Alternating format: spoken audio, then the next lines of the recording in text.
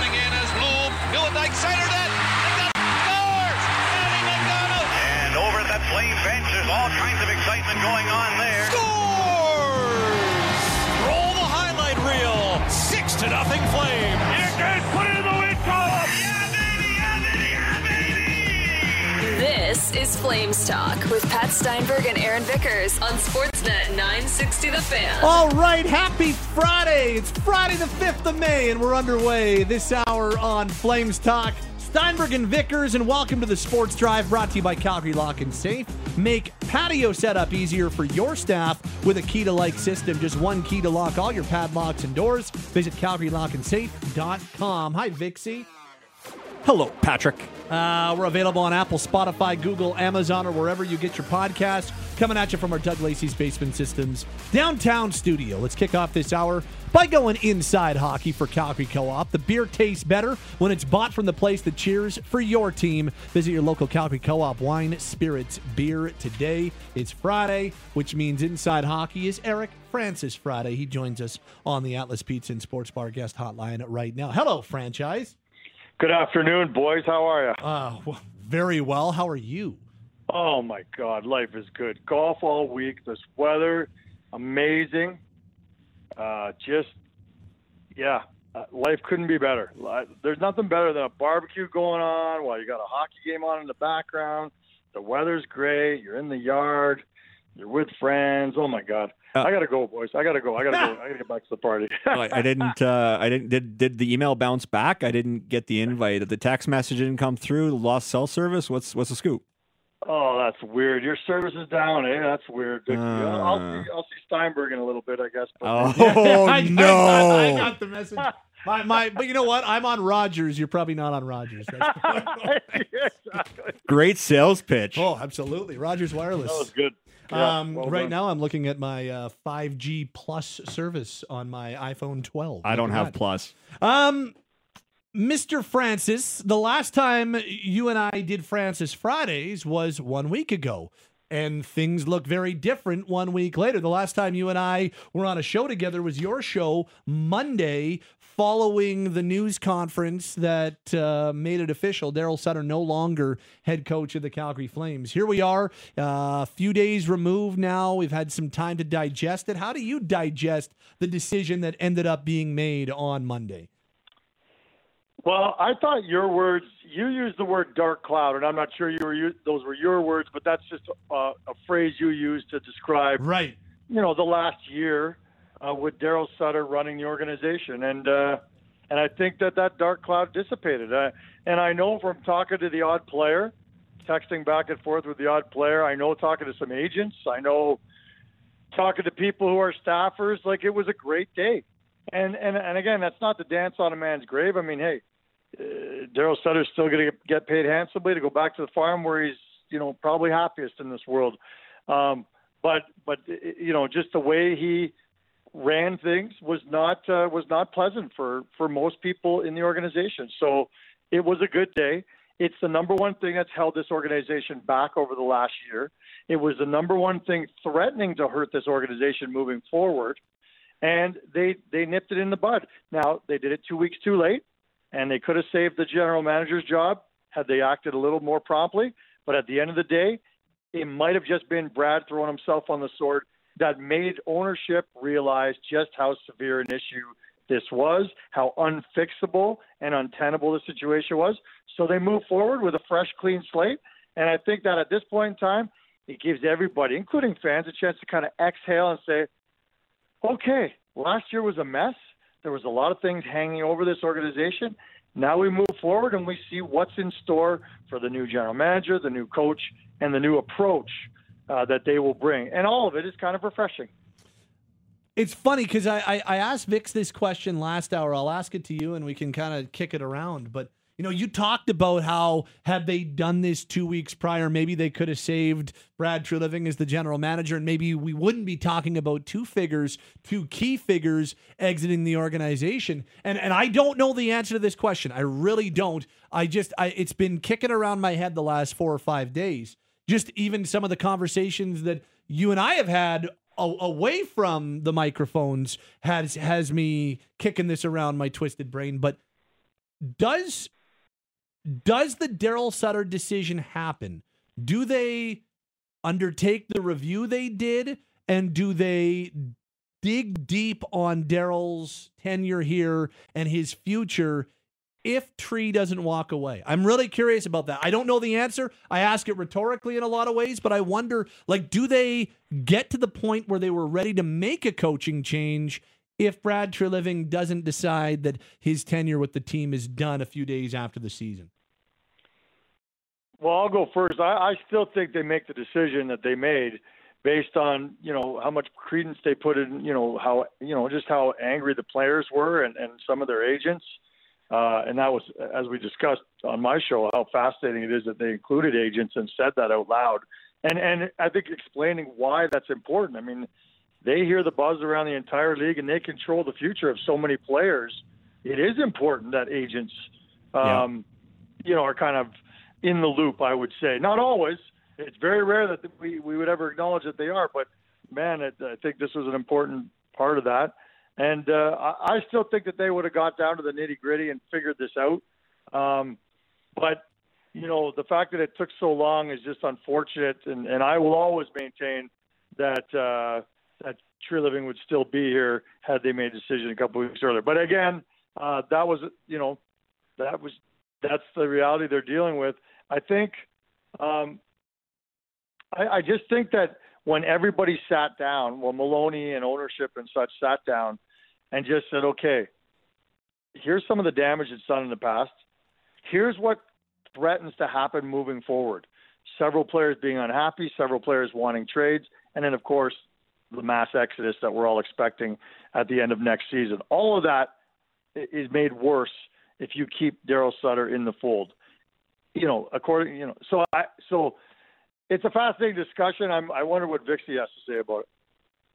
I didn't have both being gone on the bingo card. I really thought, going back a month ago, it'd be one or the other, but not necessarily both. And if you gave me the list of 3 scenarios, or even if you want to go 4 scenarios where both's back, Darryl's back, but Brad's not, Brad's back, but Darryl's not, and then both of them gone, the both of them gone would have been my lowest probability on the entire score sheet, because I did not see one of them stepping away or mutually agreeing to part, and then the other one being fired shortly thereafter. But once we got through at least the media portion of the player interviews and some of the things we heard, it would only have been amplified in the actual management to player meetings. It got to a point where the Calgary Flames and president of hockey operations, Don Maloney, had to do the internal audit, had to do the intellectually honest investigation. And you're right, he talked to everybody, players, other managers, other coaches, agents, as you mentioned, trainers. This was not a superficial lip service, we're going to investigate and then we're just going to wait a period of time and then announce a firing. This was a full investigation involving all parties, both present and future, because once you bring the agents into it, you're basically investigating, would you recommend any of your players to come to Calgary to play under Darryl Sutter? And I'm guessing a lot of those answers were, well, probably not right now. And eventually it just started to layer and layer and layer until the point where you had to make a coaching change. And I just want to interject there, too. I think it's important to note that it's not common for someone like Don Maloney to have been in those exit meetings. I think that's important to note. Treliving, I think, brought Don Maloney into those meetings knowing that he was leaving and wanted him to hear the problems and hear everybody just speak passionately, look them in the eye, and tell them how serious a situation they felt it was. Because generally speaking, an assistant general manager, and they all have different roles, but they're not privy to just how unhappy certain people are, just how emotional it is for these guys. So you talk about your bingo card, and the one scenario I knew was going to happen, and I had been talking about it for a long time, was Tree walking away, which nobody kind of really wanted to believe, because it's just so hard to fathom that anybody walks away from a GM job in the National Hockey League unless there's crazy tension and stuff going on behind the scenes. So it's funny. My editor said to me, okay, well, when the Flames season's over, I was going to go to New York and just cover that series in Manhattan, New Jersey versus the Rangers. 2 weeks in Manhattan, boy, there's not many better assignments than that. I said, guys, I love it. I would be all in, but there's going to be some serious carnage in Calgary. And they said, my editor's like, what? What do you mean? Like, you think somebody's going to lose their job? I said, it's going to be carnage. I don't know exactly what's going to happen other than Tree leaving, but I can tell you that there's going to be carnage. And it's been much more carnage than I would have thought. So I'm with you, Vixie. I never would have pictured both of them gone at the same time. I thought it was going to be a war, and whoever won continued on. Kind of even going down the stretch. It's Francis Fridays. Eric Francis, Sportsnet, sportsnet.ca with us. Aaron Vickers, Pat Steinberg on this hour of Flames Talk.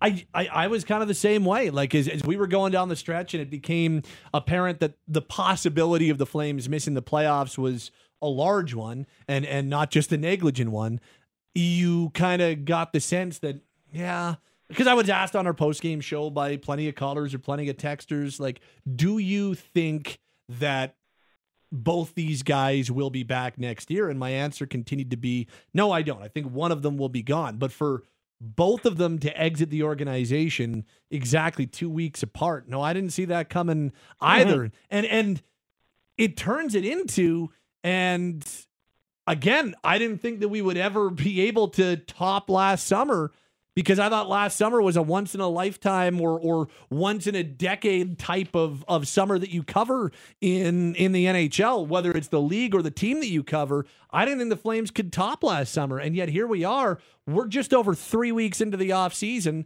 They've already said goodbye to a GM. They fired a coach, and not just any GM and coach, the GM of 9 years and one of the most beloved coaches in franchise history. They've got 2 major hires now they've got to make, and they've got some significant player personnel decisions to make. So when it's all said and done, Francis, we could be doing Francis Fridays in September and October talking about maybe the craziest offseason we've ever seen, which I never thought that we would see, let alone the following year after 2022. And yet, we may go into the fall with a very, very similar team to the one that finished the season out of the playoffs this year, right? I mean, they keep paying lip service to the fact that Don Maloney keeps saying, I think we're a damn good hockey team, and just a few little moves around the edges here, and I think we could get back to being a contender in this division.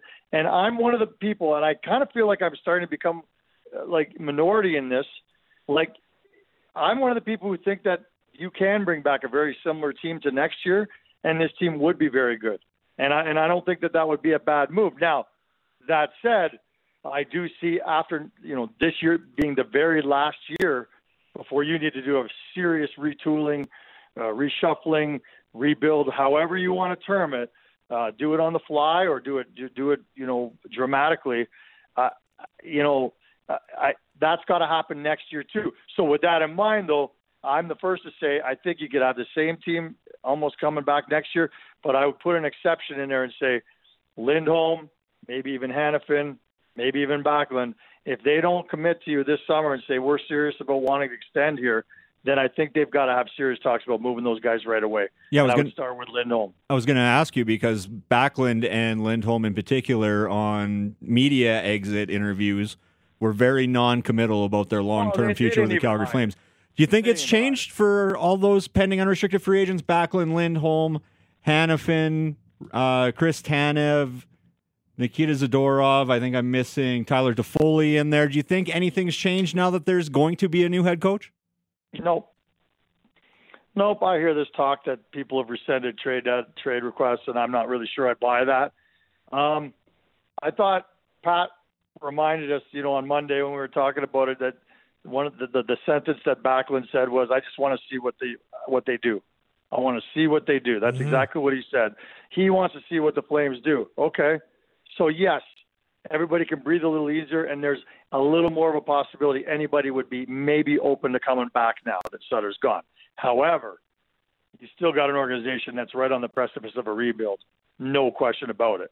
And you've got a situation where here's another thing that I'm not sure people are aware of, and I've written this a couple of times, but those players have spoken openly in that room. The dialogue is open.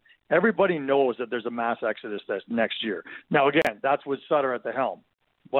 And maybe that you're asking if that's changed. That'll be a fascinating part of this. But it's got to change quickly, because this new GM's got to get an answer right quick this summer as to whether these guys, and they can't be wishy-washy. They can't be like, well, let's just see it. No, it's got to be, can we start talking numbers or not? And if they say, no, we can't talk numbers, or the numbers aren't even close, then you move on. I think you have to. Yeah, you certainly have to do it before the draft, because the draft's one of the major events that happens in the offseason where you're able to it's easier to move contracts. It's easier to make hockey trades just because of the fact that you can go 10% over the cap. You can start negotiations with players. Like you find out a lot about what you have in your players, but you also find out a lot in and around that time when you're talking to other teams about what's the return if I put this guy on the table.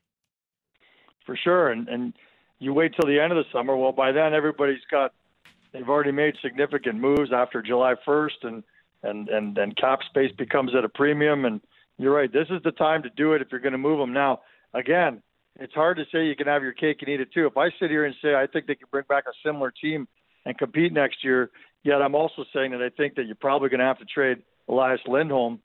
They don't seem to jive with one another, right? I mean, that's your best forward, your most consistent forward. You're probably your most valuable forward, and the one that you can get the most value for on the trade market. So it's a real tough decision. I think this organization, though, the mantra has always been win now. This ownership group, Murray Edwards, they always want to win now, and I don't see that changing this summer. So, again, I won't be surprised if they go into next season with Lindholm on the roster, and they would probably be thinking, okay, well, if we get up to a bad start or the season goes sideways, then it's easier to trade him. But what happens if what happens 2 years ago with Johnny Gaudreau? The team is leading the division. They win the division. Johnny Gaudreau is on the best line in hockey. He's a Hart Trophy candidate. You can't trade him then. No chance. So then you let Lindholm walk into free agency, and we're in the same situation this organization's been in for 30 years, right? So it's such an interesting quandary, and that's why a new set of eyes and a new kind of mindset, a new architect is going to be so interesting as the new guys introduced. Yeah, and because how many of the pending unrestricted free agents would you guys be comfortable going into this season having unsigned? Like how many because I don't know, I guess we can count Shillington in there, so there's 7. How many of those 7 are you comfortable going into the coming season with, knowing that they could be gone at the end of the year? Because that if all of a sudden you're talking about 5 or 6 of those guys without contract extensions, like we could be talking about a very fascinating lead up to next year's trade deadline. Well, to me, the two that have a chance at staying are Zadorov and Toffoli, and they didn't hide that at all. They've had some career resurrecting numbers over the last couple of years under Darryl Sutter. Now Sutter's gone, and maybe their attitudes have changed too. But I would see at best you're going to keep three of the 7. At best, it would even think about signing here. And so I'm certainly not in favor of trading all 4. I don't think you need to do something that drastic. But I think you certainly have to consider trading at least 1 or 2 of them to get top value. The other ones you could trade at the deadline or potentially lose. I don't know, but I don't know. Those are the numbers I'm looking at. Okay. For me, I'm not worried about the situation with Oliver Shillington. He's been away for a year. He needs to work his way back into being the defenseman that he was before I start to worry. The only 2 I really look at going, I need a definitive answer now, is Elias Lindholm, because again, you can't get into that situation, as you mentioned, about, Johnny Gaudreau was on the top line in hockey and was having a career year on his way to 115 points, you're first in the Pacific Division. That's a no trade situation because your chips are all in. The other one would be Noah Hanifin for me. Guys like Michael Backlund, Tyler Toffoli, Chris Tanev, I think you can figure out what's going on in season with them, and it depends on how your own season goes collectively as a team, because I think the returns for those types of players in and around the trade deadline is pretty similar to what it'll be in the summer, if not maybe even a little bit more, where a lot of their cap hits have been eaten up by just the course of the regular season schedule. So the two that I'm most concerned about finding out, are you in or are you out, would be Elias Lindholm and Noah Hanifin. And then I evaluate what I can get for them. And if there's a situation where there's only futures trades to be had, maybe you look at those futures trades, but then you take those assets and see if you can go about replacing them with NHLers as opposed to waiting to recoup the benefit through developing those draft picks or those prospects. Yeah, fair. And they're also older too, right? Those three guys that you were talking about at the end there, they're all older. And I know that the pension in this city, especially knowing that they're 1 year away from having to do some sort of rebuild, extending those guys for 3 or 4 years, I'm not sure the appetite's there with the fan base. Now, that doesn't mean a whole lot, I guess, but, you've already got some aging contracts there that everybody's talking about. You're going to add 3 more? I don't know. And to me, you trade a guy like Tanev, like a top pairing, or call him a top 3 on most teams in the National Hockey League. Like, you trade him at the deadline, I'm pretty sure you get a pretty sweet return. Yeah. Same with, same with Toffoli if he has a good season.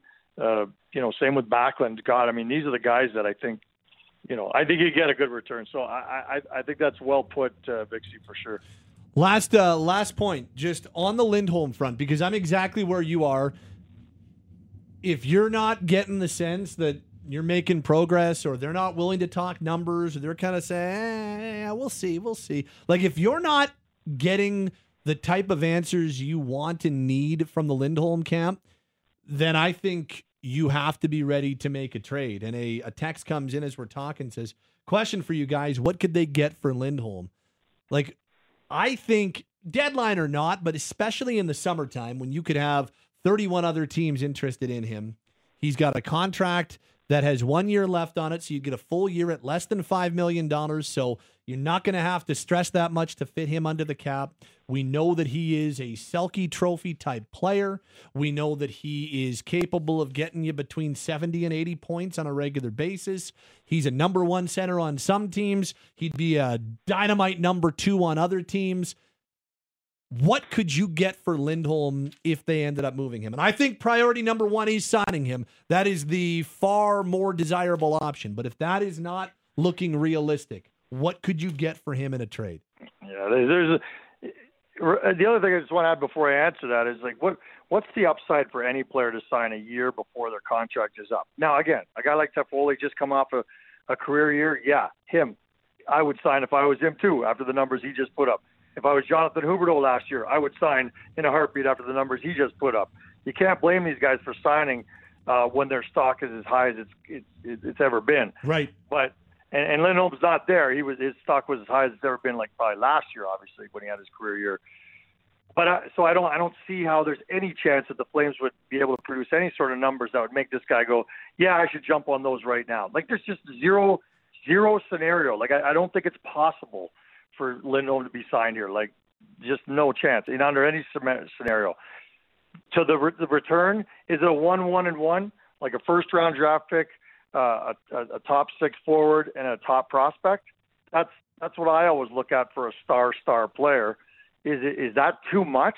Is he not? He's always been kind of underappreciated around the league. Maybe we overappreciate him here in Calgary.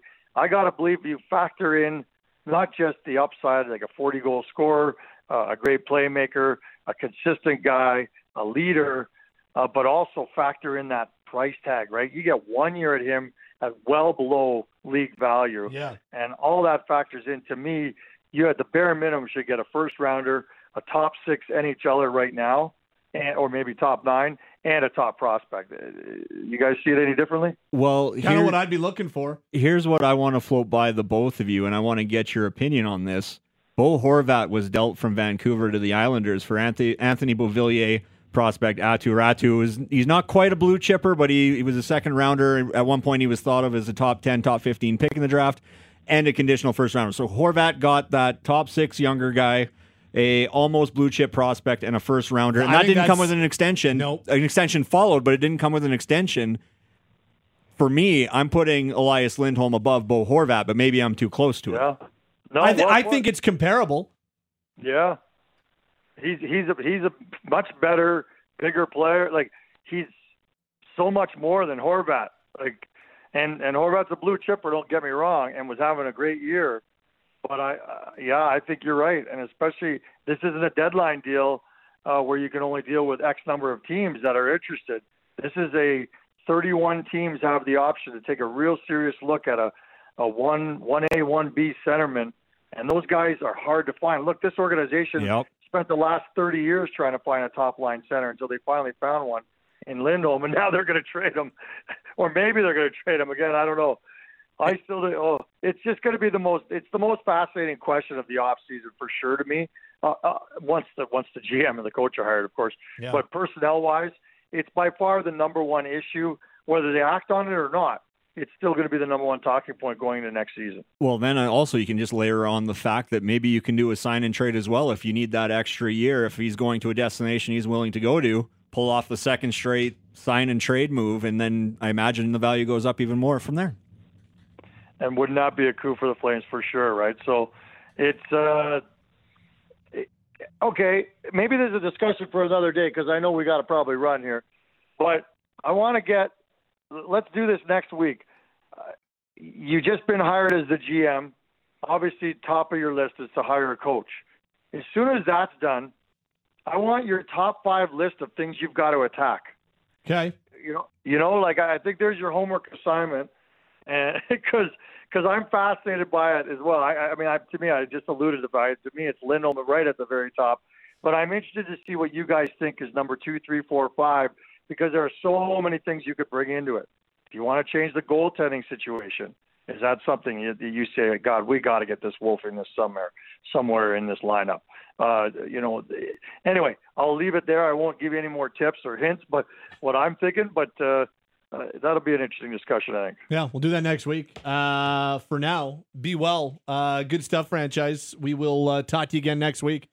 Cheers, boys. Have a great weekend. You too, pal. Eric Francis Fridays. Funny enough, on this Friday edition of Flames Talk, and Mick texted. Did you steal it from Mick, the Horkoff one, or did you have that one? No, sorry, no, I didn't. I actually hadn't been flipping over back to the text line. I just went, I think Elias Lindholm's better than Horvat. Here's what Horvat got. The reason why, because Horvat had been on the trade block all year, and when he signed his deal with the Islanders, and when there were contract extension conversations going on with Horvat in Vancouver, he was the first guy that came to mind for me was Lindholm and what his next contract ends up looking like. So I think that there are comparables on the dollar figure that Horvat ended up getting with the Islanders. And I also think there's comparable in terms of the package that he brought back in a trade. And I'm with Eric when he says that, in this, I think in the summertime, you get more for a player like Lindholm because you're getting a full year at under $5 million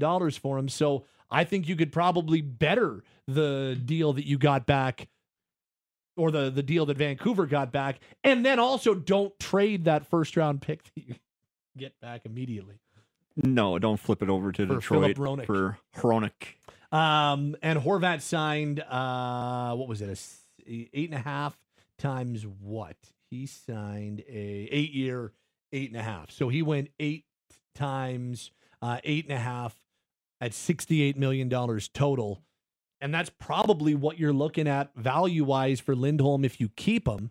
If you can't get him to commit to that, then you want to avoid losing him for nothing, because he is the one guy that him and Hanifin are the two guys, I guess, that I think that you really need to worry about not losing for nothing. I don't mind if Tanev leaves in unrestricted free agency as a veteran. You signed him in unrestricted free agency on a 4-year deal. He gave you 4 great years. And if it doesn't work out with Michael Backlund, you got 900-plus games out of a draft pick and one of the most tenured players in franchise history. I don't mind that as much, but when you're talking about Hanifin and Lindholm, guys in the prime of their careers, I think it would be an organizational misstep if you let either one of them walk in unrestricted free agency. To me, the only options are trade or sign. And so that's why with Lindholm, I think the Horvat conversation's a fair one. Is that influenced by the fact that you got no return for Johnny Gaudreau the summer before he left? Because I can see that being a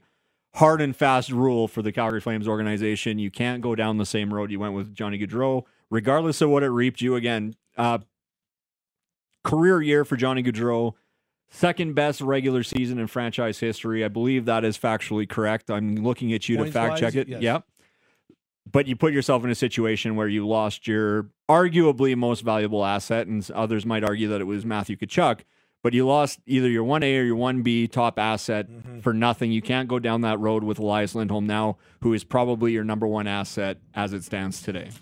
That's our Eric Francis Friday conversation, and Eric joins us inside hockey for Calgary Co-op. Cal and Gary's is the only family of products curated for the taste of Calgarians, and you'll only find them at Calgary Co-op.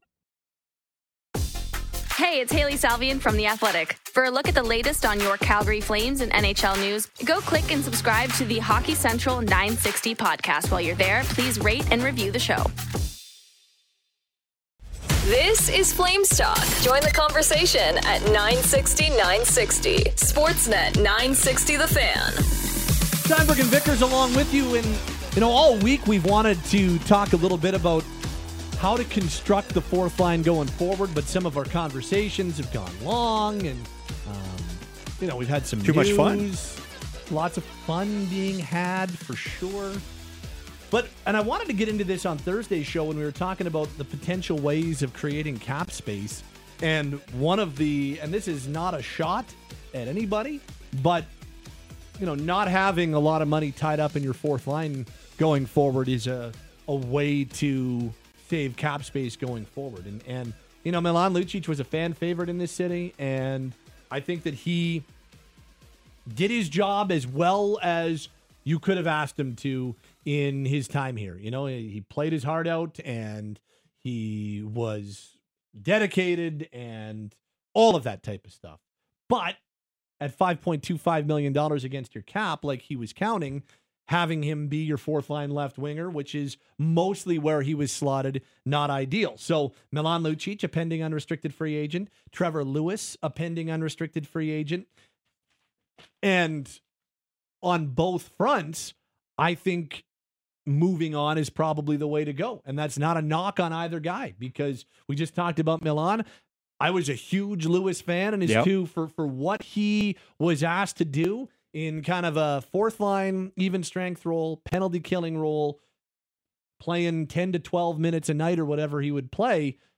I think he did a good job. He was strong defensively, and you knew what you were going to get from him night in, night out. He got all 82 games in this season, contributed a little bit offensively, thought he was a real important player in a small way for them, especially in the Dallas series last year. But I still think it's time to move on from both guys, because I think younger and more inexpensive is the way to go on the fourth line going forward. Starting with Walker Duehr as a permanent fixture on the right side, but I think that there are plenty of ways that you can be younger, maybe a little faster, a little more modern on your fourth line going forward. The average age of Calgary Flames forwards, 28.9. That is an old group. And it is highlighted by the fact that Milan Lucic is 34, Trevor Lewis is 36, Brett Ritchie, who spent a lot of time on that fourth line right wing before being moved to the Arizona Coyotes, is 29. So Brett Ritchie's the young spring chicken of that trio. It's time to get younger, and you need to create cap space. You need to find entry-level deals. You need to find discounted contracts. And it's just from a mathematical standpoint, you need those entry-level contracts to graduate from your American Hockey League affiliate or your prospect pool and jump in and contribute at the NHL level. It's just simple mathematics for a team that's not going to really be able to make a splash in free agency simply because they don't have the room to do so. One of the ways to create maybe a little bit of flexibility is in that fourth line, and it is to go younger. And I don't even know if it's a joke. I made the comment several times, both on air, off air, where it really felt like down the stretch that Calgary Flames fifth line with Jacob Pelletier, with Adam Ruzicka, with at points Walker Duehr. I mean, that is something I feel like you could promote to your fourth line, get some youth, get some speed. Certainly elements of that line has tenacity and forecheck and pace and just energy, and convert this former fourth line whose average age was somewhere around 33. Bring in a guy that's 21, bring in a guy that's 26, bring in a guy that's 24 and let them have at it. I understand the hesitation from Darryl Sutter in that you're in a playoff chase and every point matters and down the stretch, and you're going to go with guys you've won with before, guys you trust. But I really think moving forward, the Calgary Flames have to get younger, have to get faster, And the way to do that is with, quote unquote, the kids. Well, and I think that I don't think the fourth line of a hockey team needs to be what it was the last 2 seasons under Darryl Sutter, where he constructed it as a veteran, crash and bang, physical and grinding type line. And to me, that is an outdated archetype in the NHL. I don't think that you need to build the fourth line like that going forward. I think the way the league has gone, you want to have 4 lines that can go out and win shifts and can go out and fourth line versus fourth line or bottom 6 versus bottom 6. You want that. So for if we're averaging, say that we're averaging 10 minutes per night for a fourth line at 5-on-5 and give or take a minute here or there, depending on how the night goes. But you're 10 minutes a night. You want them to go out and consistently win their shifts. And by doing that, you're going to get some offense out of your fourth line. And so I think you're not looking for, at least in my opinion, I don't think you need an identity on each of your lines. I don't think you need a fourth line that is only about physicality and you have, big guys who go out and lay hits and drop gloves. Like, to me, that's outdated. To me, I go take a look at Dallas's fourth line. It's Radek Faksa, Luke Glendening, and Ty Dellandrea. They play about 10 minutes a night. They go out there. They play with some speed. They're strong defensively, and you can count on them to go out there and win their shifts. You can count on them to go out there, and if you need to, you're not feeling super apprehensive about them going out against another team's top 6 line. And it's not just Dallas. I take a look at Carolina. They're not as young, but Paul Stastny, Jesse Puljujarvi, and Derek Stepan is their fourth line right now. That's not a line that has the identity of crash and bang. The fourth line in Vegas is definitely a little bit more physical, but they're also effective. You get a ton of mileage out of Nick Waugh, Will Carrier, and Keegan Colasar. That line goes out there and wins shifts. And yes, their identity is a little bit more physical, but to me, that's not just what makes them effective. So I guess what I'm saying is, I think there is a lot to be said about just construct a good line. Don't worry about how big the left wing or the right wing guy is. Don't worry about the identity of the line. Just make a good line that you can count on for 10 minutes a night. So if that means Jacob Pelche is on the left side of a fourth line because maybe it's shown that he's not ready to be a full-time top 9 guy, so be it. I'm not suggesting that's the way it will go. I'm just saying that's the way it could go. I don't think you need to, throughout all of the year, we would say something like, well, is Adam Ruzicka a fourth line center? Under Darryl Sutter, I understand why we said that. But under a new head coach, who's to say Adam Ruzicka couldn't be a fourth-line center? Who's to say he couldn't be a guy who's effective over 11 minutes with Walker Dewar and somebody else on his left? So I think we need to change the way we think about it. And now that there has been a coaching change, I think it allows us to maybe change the way we think about it. This is just my thought, and if you disagree, feel free to roast me at 960, but whenever Lucic, Lewis, Ritchie hopped over their boards, their job wasn't to go win that shift. Their job was to not lose the shift. And I think that now you have the opportunity, new head coach, maybe some rejuvenation in some of your younger players being actually afforded an opportunity. If they are, we'll still see how it all plays out, and you have to earn that spot. But if you can roll out a younger fourth line that has more speed, more tenacity, and a little bit of skill, I think you're better off. And the other thing that you can do with it is, if Andrew Mangiapane has an off night, if Dylan Dubé has an off night, if Michael Backlund has an off, who doesn't matter, anybody in the top 9, well, suddenly you still have some skill on that fourth line, and it makes your job so much easier rotating somebody in that's going and somebody out that isn't. It just allows for in-game adjustments a whole lot more if you trust guys on your fourth line to not only just go crash and bang, but can provide some skill as well. Gives you a lot of flexibility with your in-game roster. And again, and maybe it's made up of guys who are internal. I think, again, you've got a permanent right side fixture in Walker Dewar on your fourth line going forward. Maybe, I still think there is something to mine there with Ruzicka. I do. And oh, yeah. We saw it. We saw it at times, which has been the knock on him his entire career. You see it at times, not all the time, but there's certainly something there in him. And maybe it doesn't end up coming to fruition. I don't know. But I think at the very least, you need to give it another try with him. So I think changing the way you think about, or the way the Flames have thought about, rather, their fourth line. Again, what's the most effective fourth line they've had in recent memory? Derek Ryan, Andrew Mangiapane, Garnet Hathaway. Yeah. That was a fourth line that went out there and won shifts. And you had a scoring threat in Mangiapane. You had just a damn smart player who very rarely made mistakes in Derek Ryan.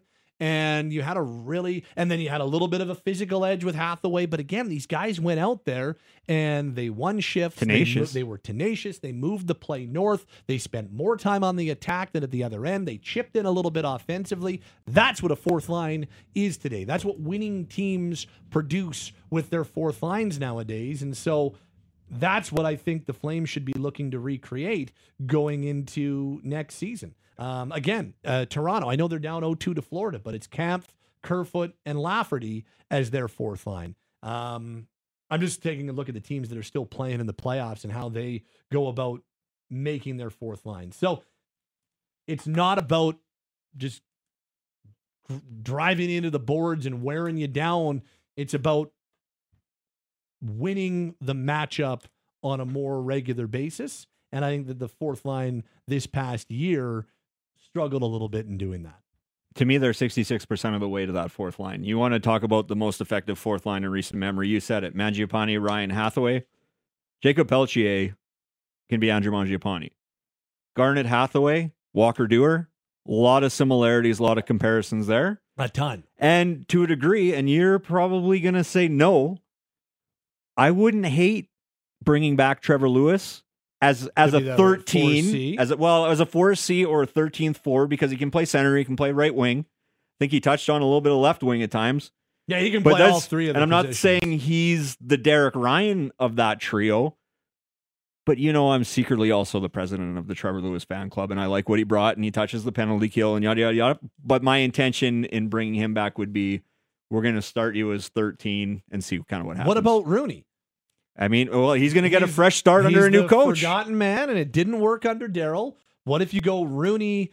And again, we're writing off Pelletier as being a top 9 guy. Maybe Pelletier is a top 9 guy. Who knows? And I think we saw him play well in a top 9 role, so could very well be the case. But what if it's Rooney, Pelletier, Dewar to start the year as your fourth line? Maybe Coronado has a great camp and he's in your top 9. Now all of a sudden you're talking about things slotting pretty nicely, and you've got a fourth line that you're comfortable playing as opposed to 8 minutes a night. Maybe it's 11 minutes a night or something like that. And again, I'm not trying to shortchange Pelletier. Maybe Pelletier's playing with Backlund next year. I don't know. But I'm just saying you have possibilities. And or maybe it's Matthew Phillips. There are different ways that you can go about thinking about it now, is all I'm saying. Well, certainly the box is open in terms of what you can explore, because we wouldn't be having this conversation under the former head coach, because that line is pretty much set. And it was probably one of the most consistent lines in terms of percentage played together all season long. But suddenly, Richie's not here. Lucic and Lewis are both unrestricted free agents. It really gives you the opportunity to explore what that fourth line could be. And I don't want to limit Jacob Pelletier to being the fourth line, but hey, Andrew Mangiapane graduated from fourth line to third line to second line, scored 35 goals. Yep. Didn't get there this year, but I think we can agree he's somewhere in the neighborhood of around 25 to 30. If Jacob Pelletier follows that progression, you're pretty happy. Let's read some text at 960. I think with Darryl gone, Pat, there's a very good chance they move on from Lewis. My impression from his exit interview with the media is that Lucic would prefer to move on. And I think more likely than not, they do move on from both, but we'll see. And again, I'm a big Trevor Lewis guy too. And I think Labardius is the president of the Lewis fan club, so you can be VP. Or do you want to be like AGMs of the fan club? Is that a thing? I'll be part of it. Okay. I'll be part of it. Special advisor? Sure. Because I was a big fan. I thought he had a really nice season and did a lot of good things for him. This says you just can't have 4 million plus guys on your fourth line. No disrespect to Stajan, Lucic, Brouwer, but it doesn't work in the cap world. Ruzicka, Dewar, and maybe Dubé's your fourth line. I think Dubé's clearly in your Yeah. top 6, needs to be in your top 6 next year. So I wouldn't go the Dubé route. However, he says as soon as I popped Rooney into the conversation, he went, no, Rooney instead. I think Rooney, Pelche Dewar, Rooney, Ruzicka Dewar, something like that. You could have a very fine fourth line if you're the Flames. Great stuff on the text line at 960-960. Steinberg and Vickers starting to wrap up this hour. Thanks to Eric Francis for joining us on Francis Fridays. Taylor and Cam are producers. Aaron Vickers is on Twitter at AA Vickers. And this hour has been the Sports Drive, brought to you by Calgary Lock and Safe. Make patio setup easier for your staff with a key-to-like system. Just one key to lock all your padlocks and doors. Visit CalgaryLockandSafe.com.